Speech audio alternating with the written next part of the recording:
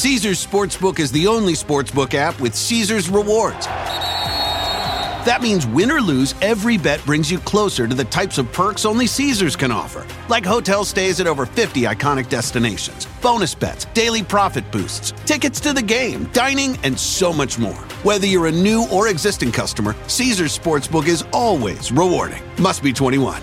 Gambling problem? Call 1-800-GAMBLER. Caesars Sportsbook. Don't just spectate, participate.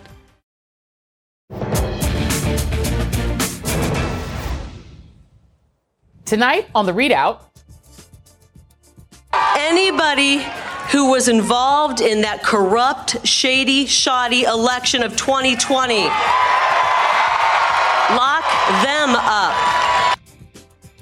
It is primary night in 5 states, highlighting lies like that one from Kari Lake and other candidates who are trying to get their hands on the key offices overseeing voting. And make no mistake, democracy itself is on the ballot.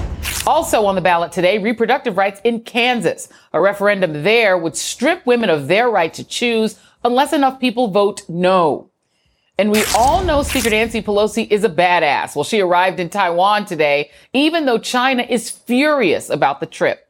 Plus, Trevor Reed, the former Marine who spent 3 years behind bars in Russia and is now speaking out for the release of Brittney Griner and Paul Whelan, joins me right here tonight. But we begin with a huge night of primaries in some key battleground states. Voters in 5 states are casting their ballots, setting up critical showdowns for this November. And the stakes could not be higher.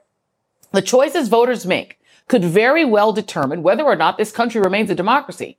And that claim is not made hyperbolically. We all saw how our democracy was pushed to the brink in 2020, with the twice impeached former president continuing to push the big lie that the election he lost was rigged. Of course, it wasn't.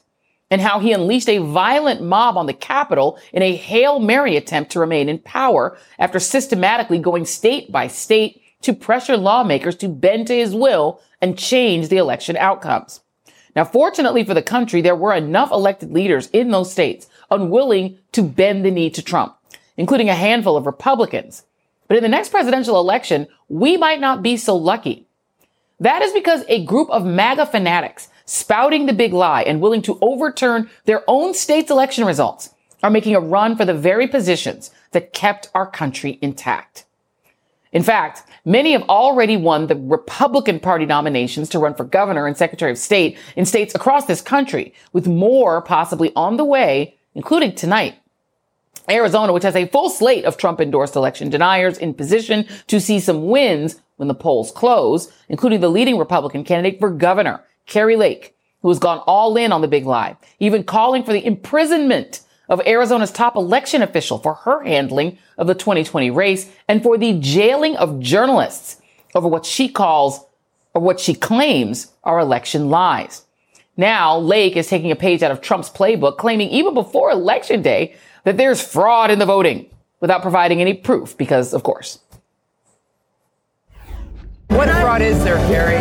What fraud is there? This is serious. You want to make this about you? No, this is about Arizona voters and their faith in this election. The last person on this planet Earth I would tell about what rape discovers is you and MSNBC. So you know about a crime, and yet you're not reporting it to authorities. And I'm not telling you about When are you? Because what you discovered is nothing, ma'am. Okay, well, there is also State Rep Mark Finchem vying for Arizona Secretary of State. Now, this is a person who once identified himself as a member of the Oath Keepers and was present outside the Capitol on January 6th. To this day, he is still pushing the state legislature to overturn the state certification of the 2020 presidential election. And Finchem is credited by January 6th rally organizer Ali Alexander as the singular force behind the Stop the Steal movement in Arizona. This is the person who wants to be put in charge of overseeing the state's elections. Of course, these are only a few examples of the extreme candidates who already are or will likely be on the ballot in November and who could actually find themselves in positions of power in 2024. Joining me now, national political correspondent Steve Kornacki at the big board, as always on election nights, and Alex Wagner, host of the upcoming Alex Wagner Tonight, which premieres 2 weeks from this very night, August 16th at 9 p.m. Eastern right here on MSNBC. Thank you both for being here. But I'm going to start with you, Steve. Give us the state of play as we know it now. Yeah, well, Arizona, it'll be late tonight. It'll be about 11 o'clock Eastern when we start getting numbers there. Just by the way things work in Arizona, it'll probably be within the first 10, 15 minutes of those polls closing that we get more than half the vote statewide. You get all one big batch there in Arizona. So we won't know anything until late. But when we start to get some numbers, we might know a lot quick. So what are we seeing here in Arizona? Well, you mentioned there's the Senate race here. This is for the Republican nomination to take on Mark Kelly, the Democrat seeking re-election in Arizona this November. Blake Masters has led in the polls. Blake Masters is running with Donald Trump's endorsement. And so then again, that gets to the question of, will the complete Trump slate of Republican primary candidates in Arizona get through? Blake Masters is Trump's candidate for the United States Senate. As you mentioned, Carrie Lake is Trump's candidate for the Republican nomination for governor. She, too, has led in the polling, although there was a final Emerson poll in the last 72 hours that did suggest maybe a closer race here. So perhaps a bit of suspense at the end of this race here. Carrie Lake, though, the Trump-backed candidate for governor. Also, you just mentioned Mark Fincham, Secretary of State. The possibility here is, of all the swing states in the country, if these Trump-aligned, Trump-backed candidates win their primaries tonight in Arizona will be fielding a slate of Republican candidates that is more in tune with Trump on the 2020 question than any other Republican Party in any other swing state in the country. And I think that raises an important question for November. And again, it has to do with Mark Kelly, the incumbent Democrat seeking re-election. Democrats need Kelly to win to hold on to the United States Senate, to really have a chance to hold on to the United States Senate. This is a crucial race for Democrats to win. Remember, it was a Biden state in 2020, Arizona, but the margin was 0.3 of 1 point. And given where Biden stands in the polls right now, given how midterm elections usually play out, they usually favor the opposition party, work against the White House party. Kelly, on paper, is an extremely vulnerable incumbent. The question is, though, if Republicans nominate this Trump-aligned slate, top to bottom in Arizona, does that give the swing voters who might otherwise turn on an incumbent like Kelly in a year like 2022, does that give them pause? And does that keep them from voting for Republicans? And does that give Kelly a chance in Arizona, a better chance in Arizona? And does that give Democrats a better chance of hanging on to the United States Senate? So it'll be really interesting to watch these Republican primaries play out in Arizona tonight to see if that full Trump slate is indeed successful. Really quickly, Steve, just a quick follow-up, because, you know, Donald Trump has been selecting candidates in these Republican primaries who I think most objective observers would say are probably the weaker choice for Republicans in places like Georgia and Pennsylvania, et cetera. In the state of Arizona, is there a sense of how Trumpy the electorate is? Because in some of these other swing states, the chances of the Democrat prevailing are actually being increased by Donald Trump's picks becoming the nominees. Yeah, well, like I said, Arizona, the margin was 0.3 of 1 point for Joe Biden in 2020. So, yeah, it was a blue state in 2020. Yes, Biden was able to carry it, but 0.3 of 1 point, about 9,500 votes. It was under 10,000 votes. So it was comparable, I would say, in terms of just how close it was to Georgia. So you're not looking at a huge sort of surplus of Republican votes, you know, where it's not a deeply, you know, red state here. So this is a state that, you know, went Democratic by a whisker in 2020. Republicans, certainly under a normal, as I say, normal midterm conditions, sort of a generic Republican candidate, I think might even be favored in Arizona. But there is a question by Biden's victory of, can you push that electorate too far? And I think that we might be set up to have that test in November. Steve Kornacki, you're the best. Thank you very much. Really appreciate you. And Steve will be at the big board throughout the evening with results from today's primaries. We'll definitely be keeping up with that. Alex, I want to bring you in here because, you know, I think about Arizona. This is a state up until, you know, this was the Barry Goldwater state. That's how Republican the state was. This was John McCain's state. It had 2 Republican senators pretty much my whole lifetime. And I'm not that old, but I'm not that young. And now it has 2 Democratic senators. 2, not 1, but 2. This is a state that swung from all the way from the Goldwater Republican all the way to being a blue state right now in terms of its representation in the United States Senate. So what do you make of this idea that the Republicans are still taking the knee and essentially nominating people who are so far in the Trump wing that they could actually make it bluer? I think that the term is Schadenfreude, Joy, which is Democratic delight, right? But at the same time, I think it's important to step back for a second and look at this in the context of America, right? We're a 2-party system. And if one of those parties is hopelessly broken, populated by, people who are I'm not even kidding when I say this, people who are running for the governorship in Michigan who were former stars of vampire web TV series, played characters who were eaten by zombies and are now front runners. Tudor Dixon is the person I'm speaking of in Michigan for the Republican Party. That's a problem for democracy, right? If you have a 2-party system and one party doesn't work, that makes it very hard to get the business done. And when you look at the landscape of some of these people, I mean, the qualifications that they are promoting should be disqualifications. Carrie Lake, the woman that you're talking about in Arizona, this is a woman who for 22 years is a broadcaster at the local Fox News affiliate. I will say that again, the Fox News affiliate. She's seen as kind of a middle-of-the-road broadcaster. Sometimes she donates to campaigns like Obama. And then in 2018, 2019, 2020, it all turns and she becomes a QAnon conspiracist.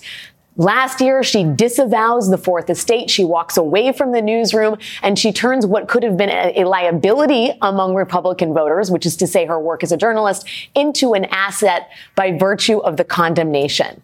It is a testament to the anti-democratic norms of the GOP that you can't get to the top of the ticket if you're a journalist unless you disavow the Fourth Estate. And I won't get into all the other candidates, but I mean, we're talking about people that would never have had careers in politics are now the front runners for the Republican Party in important and key races in key states. Now, that could be good news for Democrats, but is it good news for democracy?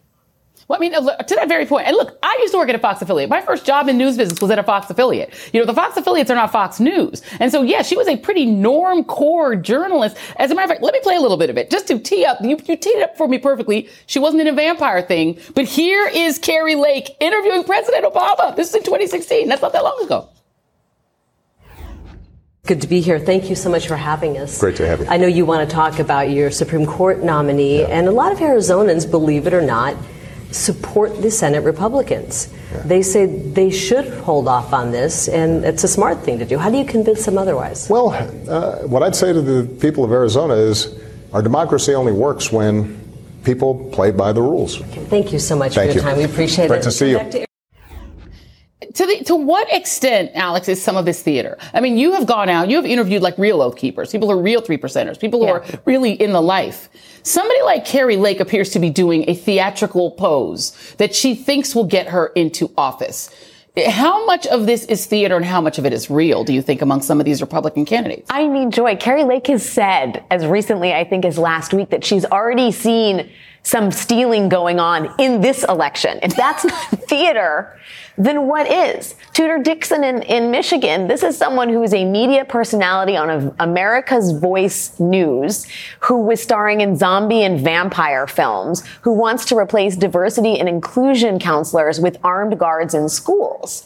I mean, again, are these serious candidates? And that makes Chris Kobach in Kansas, who wants to be the attorney general, someone who was tasked with finding election fraud in 2020 and came up with goose egg. It makes him look almost qualified, setting aside the fact that a federal judge ordered Chris Kobach to go to remedial law classes because his grasp of the law was so faint. That guy now wants to be the attorney general of the state of Kansas. I mean, yeah.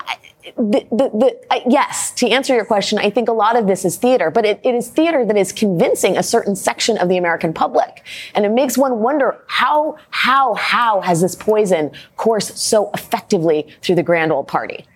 No, indeed. I mean, Rusty Bowers, who, we heard his torment during the January 6th committee hearings, initially said he would still vote for Donald Trump. He's now changed his mind and told Jonathan Karl that he wouldn't. But right even after all that he discussed in the hearings, he said he'd still vote for him. So there is a certain level of belief there. But I just want to point out to the audience, there is one of these in Maryland who is now the nominee for governor in the state of Maryland. States like Maryland could go in this direction. The guy's name is Cox. You now have in Arizona. I just want to get your comment on this, Alex. Arizona officials were warned. This is from the New York Times.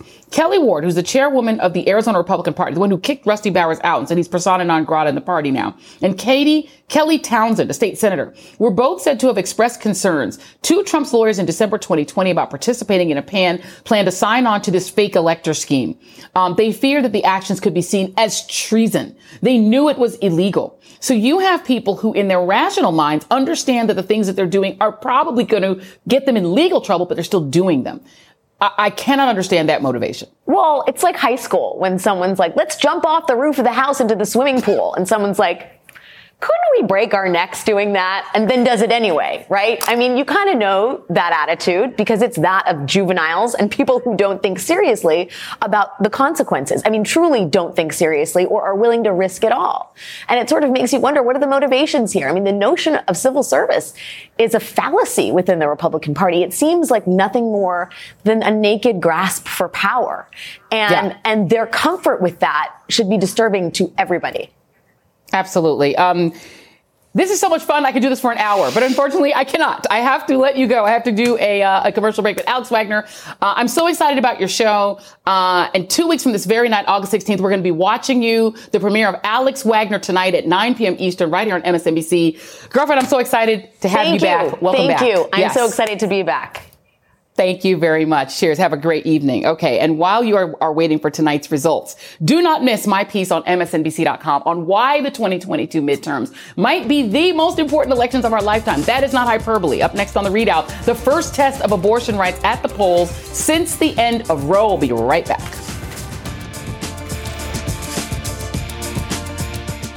Caesars Sportsbook is the only sportsbook app with Caesars Rewards. That means win or lose, every bet brings you closer to the types of perks only Caesars can offer, like hotel stays at over 50 iconic destinations, bonus bets, daily profit boosts, tickets to the game, dining, and so much more. Whether you're a new or existing customer, Caesars Sportsbook is always rewarding. Must be 21. Gambling problem? Call 1-800-GAMBLER. Caesars Sportsbook. Don't just spectate, participate. Dental Associates of Northern Virginia redefine what it means to visit the dentist. Get top-quality, personalized support from committed experts who prioritize the well-being and satisfaction of you and your family. Care is centered on a highly personalized treatment plan, backed by the trust and support of long-lasting relationships. Schedule your next appointment by visiting dental1-va.com/offer/SiriusXM. There was a doctor by the name of George Tiller in Wichita, Kansas. He provided abortions there for more than 3 decades, one of the few doctors in the nation who performed abortions late in pregnancy for women with serious health conditions and those carrying fetuses with severe or lethal anomalies. Those who opposed abortions, including violent extremists, fixated on this doctor, protesting outside his house, his church, and his clinic. In 1986, that clinic was bombed. Anti-abortion violence is a current domestic terrorism threat that began in the early 1970s. We're talking vandalism, arson, bombing, along with threats of harassment and intimidation targeting doctors like Dr. Tiller. In 1993, an abortion opponent shot him in both arms. Tiller survived. But in 2009, Tiller was shot dead during worship services at his church in Wichita, where he was serving as an usher. 10 years after that horrific assassination, the Kansas Supreme Court ruled that the state constitution protects the right to an abortion. And in this very state, fraught with a history of anti-abortion extremism and terrorism, voters today are deciding whether to remove that protection, providing the first electoral test in America since the fall of Roe. The results of that referendum are expected in just a few hours. And joining me now is NBC News correspondent Dasha Burns in Overland Park, Kansas, and Minnie Tamaraju, president of NARAL Pro-Choice America. Thank you both for being here. And Dasha, I do want to start with you because I know that you have been talking with canvassers. And I just want to play a little bit of sound of that before I hit you with a question. Go ahead. Here it is. This particular vote is bothersome to me because of the way that the church has been used to sway people and mislead people. And I don't want the church to be used in that manner. I think all of my parishioners deserve to make the choices that are best for them, which means I'm ultimately a pro-choice person. And Laura Phillips is a reverend. She is a pastor. And to her point, in terms of the Kansas City Star reports that the Kansas abortion ballot question, $10 million. The fundraising has been about $10 million as this vote nears. And the Susan B. Anthony Pro-Life America organization spent $1.3 million. A lot of that money coming from the churches. What are you seeing on the ground? What are you hearing from women as you talk with them? Well, Joy, we've been talking to canvassers, we've been talking to voters, we've been talking to providers, and you played some of that video of Dr. Tiller. Well, we've actually visited that clinic where he used to work, and I'll tell you, the fear, the anxiety is very much real for abortion providers in the state about what comes next and about those types of threats. A lot of providers don't want to work in Kansas because of the history that you just mentioned there. And right now, Kansas really is the epicenter of the battle on abortion rights in the nation. And in just a couple of hours here, opponents of the Value Them Both Amendment are going to be gathering here in this room to watch and to wait to learn the fate of abortion rights in this state. And Joy, the stakes could not be higher because since the fall of Roe, many of these surrounding states have enacted all-out bans or significantly restricted abortion. So Kansas has had women coming from Missouri, from Texas, from Arkansas, Oklahoma, seeking care here. The phones have been ringing nonstop at clinics, mostly from women outside of the state seeking this procedure here. So people are very much aware of that. And this Value Them Both Amendment, just again to be clear about what this does, because there has been some confusion about the wording and about what a yes vote means, what a no vote means. This amendment would strip the protection for abortion rights from the Kansas state constitution. It would then put the power to make those decisions into the hands of the Republican supermajority in the state legislature here, which would then open the door to possible restrictions and potentially, as many abortion rights advocates fear, a ban on abortion. And I'm telling you, this has been the conversation in the state. It's impossible to avoid signs, rallies, even concerts held here. People are aware that the nation is watching because what happens here, Joy, not just how Kansans vote, but how many vote, right, is going to be a major bellwether for the midterms in November. And I'll tell you just anecdotally today, we were at a polling location earlier in Griner, Kansas, where they tell me last time in 2018 in the primary, they had about 300 voters show up. They've already doubled that as of a couple of hours ago. So the engagement is real. What happens tonight, though, still to be seen, Joy. And I should know, thank you for that information. I should know that the Catholic Church, the Susan B. Anthony Pro-Life America spent $1.3 million. The Catholic Church has spent $2.5 million. So there is a lot, as that previous reverend was saying that Dasha interviewed, a lot of church funding going into this. And to that point about the confusion, Minnie Timaraju, there's been a misinformation campaign that's been taking place in this state.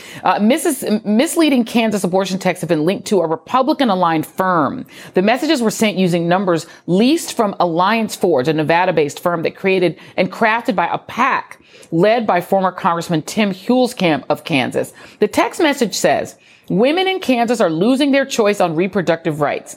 Voting yes on the amendment will give women a choice. Vote yes to protect women's health. The truth is, it's vote no. Voting no is what will, so it's a confusing wording, which is done a lot of times to trick people into voting for the opposite of what they want. What do you make of the fact that this Republican firm, led by a former Republican congressman from Kansas, is literally lying to people, sending out text messages to try to trick them into voting to throw their rights away? I think they're terrified. I think we have to the last minute surge of Catholic Church money into the state. They're looking at the same numbers that we're looking at. This is unprecedented enthusiasm for a Republican primary, really, frankly, just a Republican primary ballot in a midterm year. They put this initiative on this ballot expecting very little interest, very little turnout in Kansas. And now we're seeing a surge in enthusiasm, as Dasha's talking about, on the ground. You can't escape it. And we're seeing Republican women coming out and voting no, much like the woman you just interviewed, the minister. We've got volunteers on the ground right now knocking doors, and they're telling us stories about Republican households they're going to who are furious that this is on the ballot, furious that it's being sort of trying to sneak it under through this ballot initiative in an August primary ballot. So I think what you're seeing is indication of how incredibly close this is in a situation where it frankly shouldn't have been close, right? Kansas is by all means, like by all analysis, a moderate state. But I think we're going to see a big repudiation tonight. I also want to mention, we're seeing volunteers from other states. You mentioned patients coming from other states. We're seeing volunteers from places like Arkansas coming into Kansas to tell their story at the doors about how bad abortion bans are in their states. And can I just show this map? Because here's the issue. And Dasha did mention this, but I have a question for you, Ms. Timaraju. This is the state of play, the free states versus essentially states where women are state property. All those red states that you're seeing have the most restrictive abortions, meaning if you live in one of those states, this is how far you have to go to get to a free state, where there are either less, restrictions like Florida or Nebraska, or where it's a fully free state, places like Colorado, or you look how far you have to go. So that's one of the other issues, right? Is that if this then becomes another essentially unfree state, it becomes a state property state, women will then have to jump states and have to go further and further away, right? Exactly. This map is critical to understanding why Kansas is so important to access of abortion for people throughout the Midwest and the South. I'm from Texas, where obviously access has been decimated, and you saw Oklahoma quickly follow. Kansas is really not just a political battleground right now because of this ballot initiative, but a fight for access. And that's why we're seeing volunteers and folks coming from neighboring states like Texas, like Oklahoma, like Arkansas, into Kansas to talk to voters this weekend. Let me play Attorney General Merrick Garland. Today, he did announce that the Department of Justice is going to file a lawsuit challenging Idaho's abortion law, arguing it violates federal law, which requires medical providers to offer emergency care that can include abortions. Take a look. It does not matter what state a hospital subject to EMTALA operates in. If a patient comes into the emergency room with a medical emergency, jeopardizing the patient's life or health, the hospital must provide the treatment necessary to stabilize that patient. This includes abortion. Dasha, I'm wondering, as you speak with women, not just canvassers, but actually voters, are people expressing concerns that a ban on abortion in the state of Kansas could mean that people with ectopic pregnancies, with other health concerns, could lose their lives? Or are you hearing concerns about a national ban? Because that has been talked about fairly openly by the forced birth movement. Yeah, Joy, I mean, I'm hearing all of those concerns across the board. And by the way, it's true not just from Democrats, but from Republican women, from people of all religious backgrounds. This is not as red or white or red or blue or black or white an issue as it's often painted, especially in Washington. There is a lot of concern, even from fairly conservative women, that a ban could encompass no exceptions for rape or incest or for the life of the mother. Those ectopic pregnancies, a lot of people have stories like that. And so I'm hearing that concern across the board. And what happens is people have been watching these surrounding states go dark and worry that more and more of the country will head in that direction, Joy. Yeah, indeed. Whatever your politics are, red, blue, whatever, most women want to actually have ownership of their own bodies. Most women do not want to have Republican men sneak in bills under the radar to take ownership of your physical body. Most women do want to be free. Dasha Burns and NARAL Pro-Choice America President Mini Timaraju, thank you both. Still ahead, Speaker Nancy Pelosi defies Chinese threats to lead a congressional delegation to Taiwan. Some are calling it courageous. Others say it is reckless. We'll get into that and more next. Caesars Sportsbook is the only sportsbook app with Caesars Rewards. That means win or lose, every bet brings you closer to the types of perks only Caesars can offer, like hotel stays at over 50 iconic destinations, bonus bets, daily profit boosts, tickets to the game, dining, and so much more. Whether you're a new or existing customer, Caesars Sportsbook is always rewarding. Must be 21. Gambling problem? Call 1-800-GAMBLER. Caesars Sportsbook. Don't just spectate, participate. Dental Associates of Northern Virginia redefine what it means to visit the dentist. Get top-quality, personalized support from committed experts who prioritize the well-being and satisfaction of you and your family. Care is centered on a highly personalized treatment plan backed by the trust and support of long-lasting relationships. Schedule your next appointment by visiting dental1-va.com/offer/SiriusXM.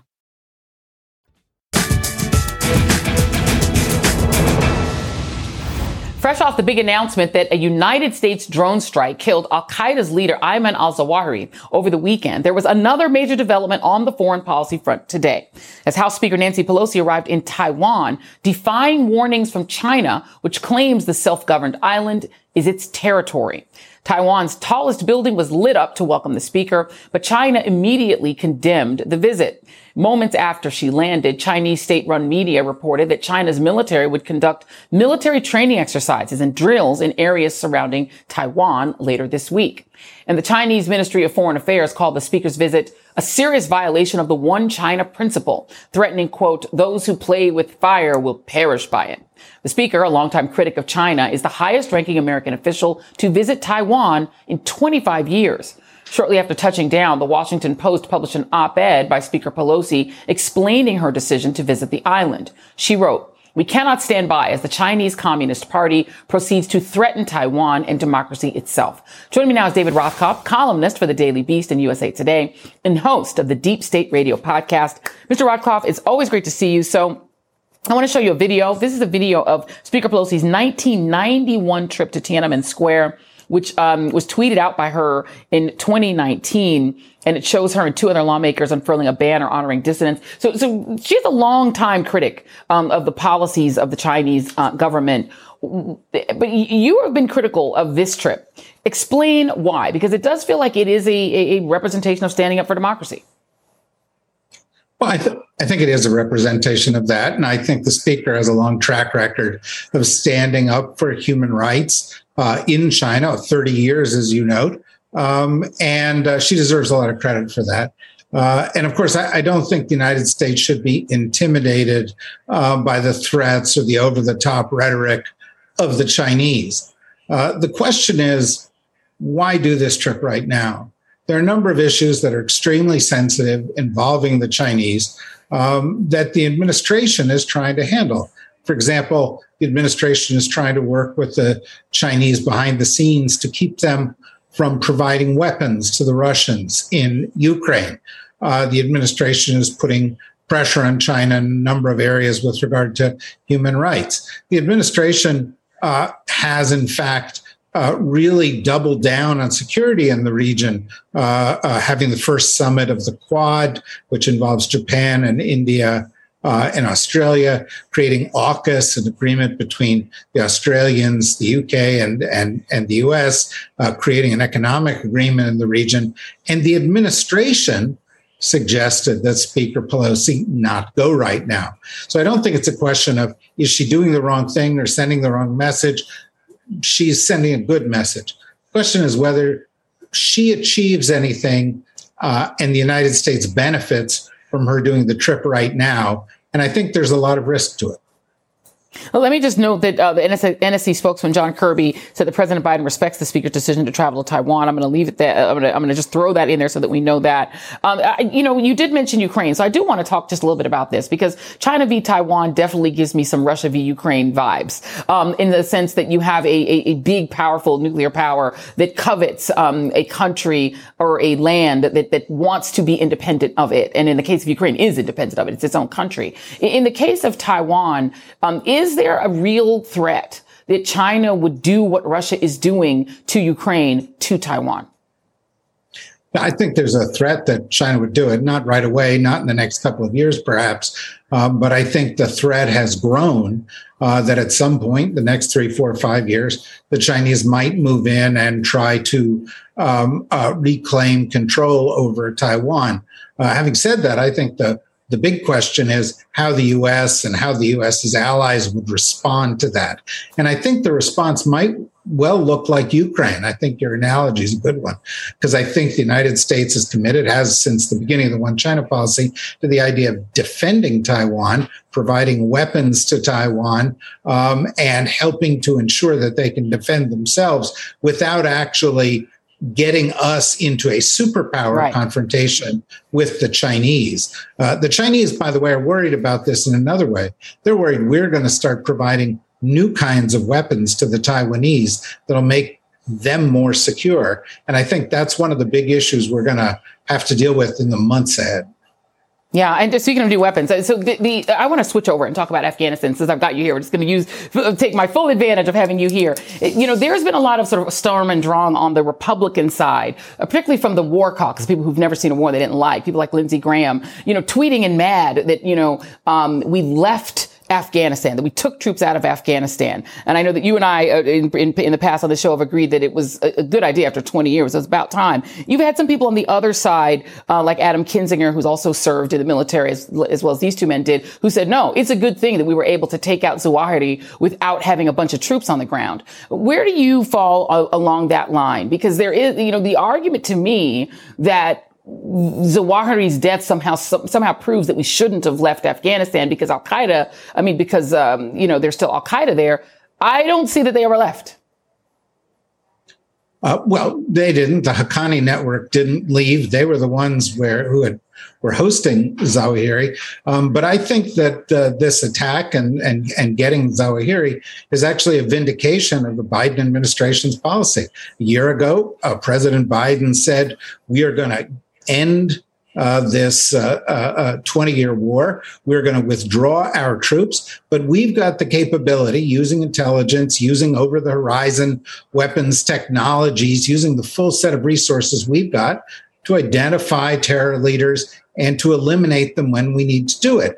And, not only did they do that in this case successfully, they did it without any civilian casualties. It was a remarkable precision strike. It was a remarkable triumph on the part of the U.S. intelligence community. But as somebody in the administration pointed out to me today, it also means that Osama bin Laden and Zawahiri both were taken out by discrete strikes and not by massive land wars. And, $3 trillion into those 20-year wars, thousands of U.S. dead, hundreds of thousands of dead elsewhere in the region. I think maybe one of the messages we should take away from this is what we should have been doing all along.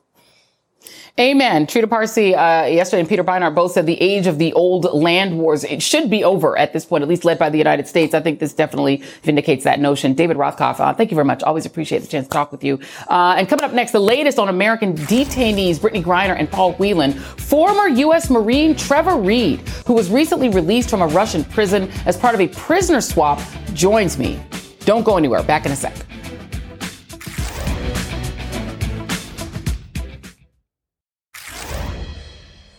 Brittney Griner made her seventh appearance in a Moscow courtroom this morning.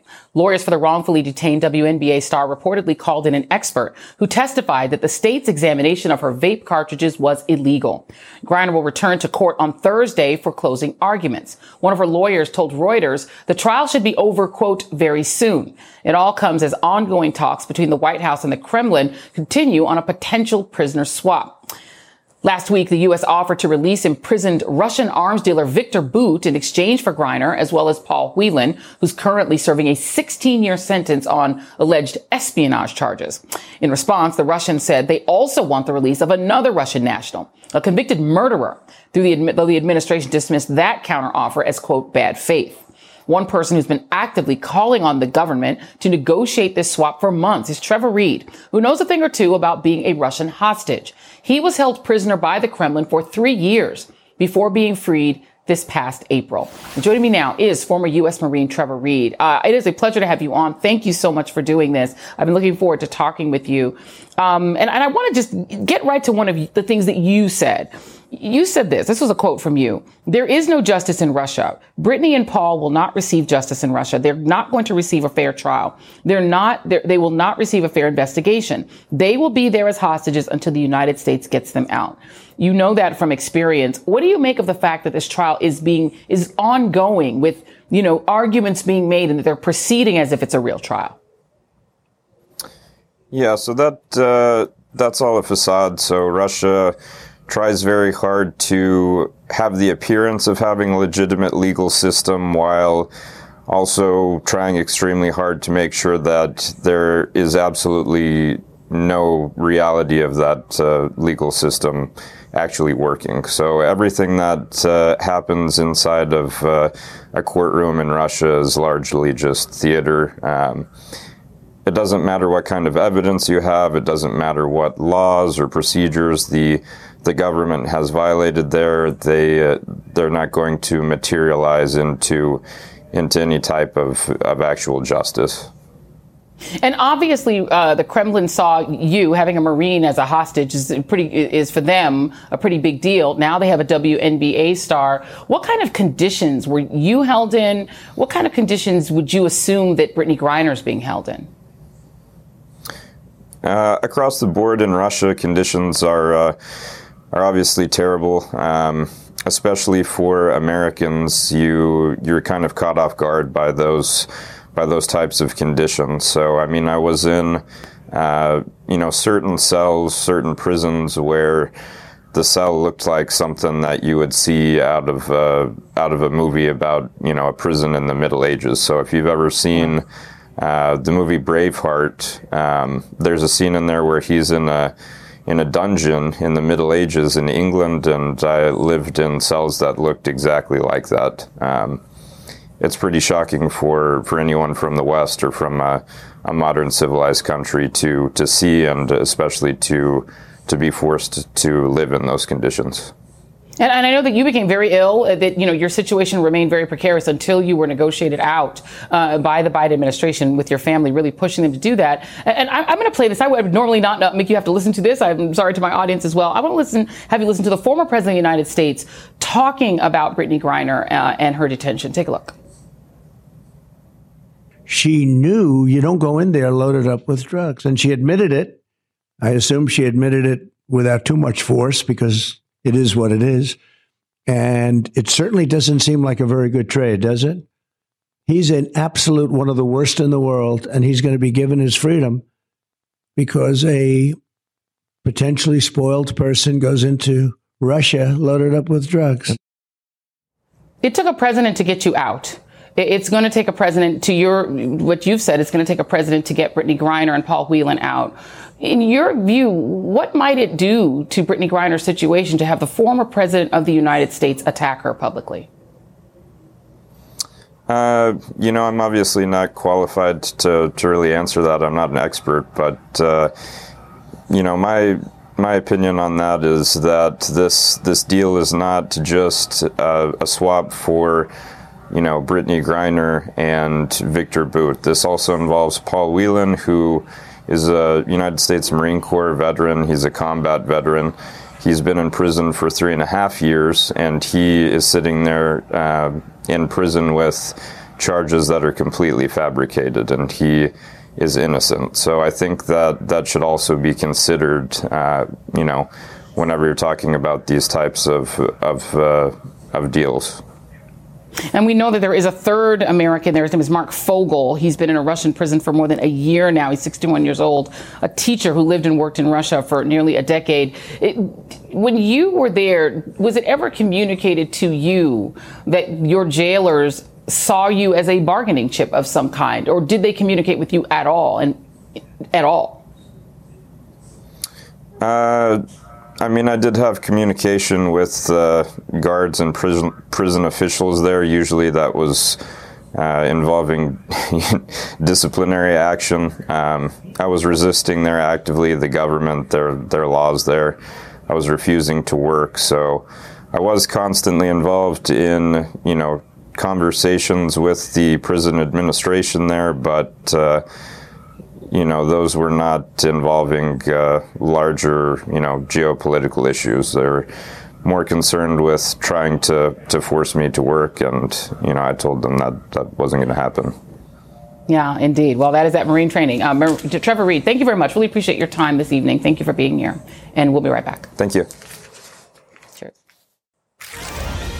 We are just seconds away from the first polls closing on this primary night. We'll be closely watching Kansas, which has that referendum on the ballot regarding reproductive rights. Steve Kornacki will be at the big board throughout the night to break down the results in Kansas, as well as primary results in Missouri, Arizona, Michigan, and Washington State. Do not go anywhere. You do not want to miss Steve. The khakis are on. He's ready to party. That is tonight's ReidOut.